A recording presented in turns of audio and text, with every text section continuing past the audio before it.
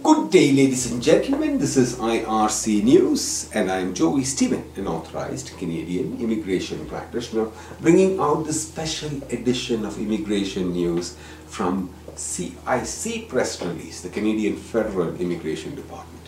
This news was released by the Canadian government on 18th of July 2023. I am coming to you from the Pollen's Studios in Cambridge, Ontario. Today is the 22nd of July 2023. Canada is a nation that has been shaped by immigration, with increasing global immigration. Like many other countries, Canada is experiencing a rise in the number of people claiming asylum. While housing and supports for asylum claimants are the responsibility of the provinces and municipalities, the federal government recognizes the need for all levels of government to work together on solutions to address the current need. And we have been there each step of the way. The federal government has been there for each step of the way.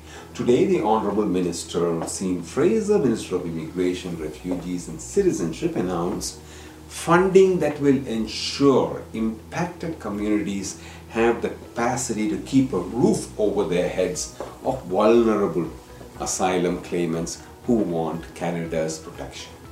The international migration situation requires pan-Canadian cooperation and engagement, and the Government of Canada remains committed to working together to find solutions. The federal government will continue to work closely with provinces and municipalities to ensure that there is support from all levels of government to those seeking refuge in Canada.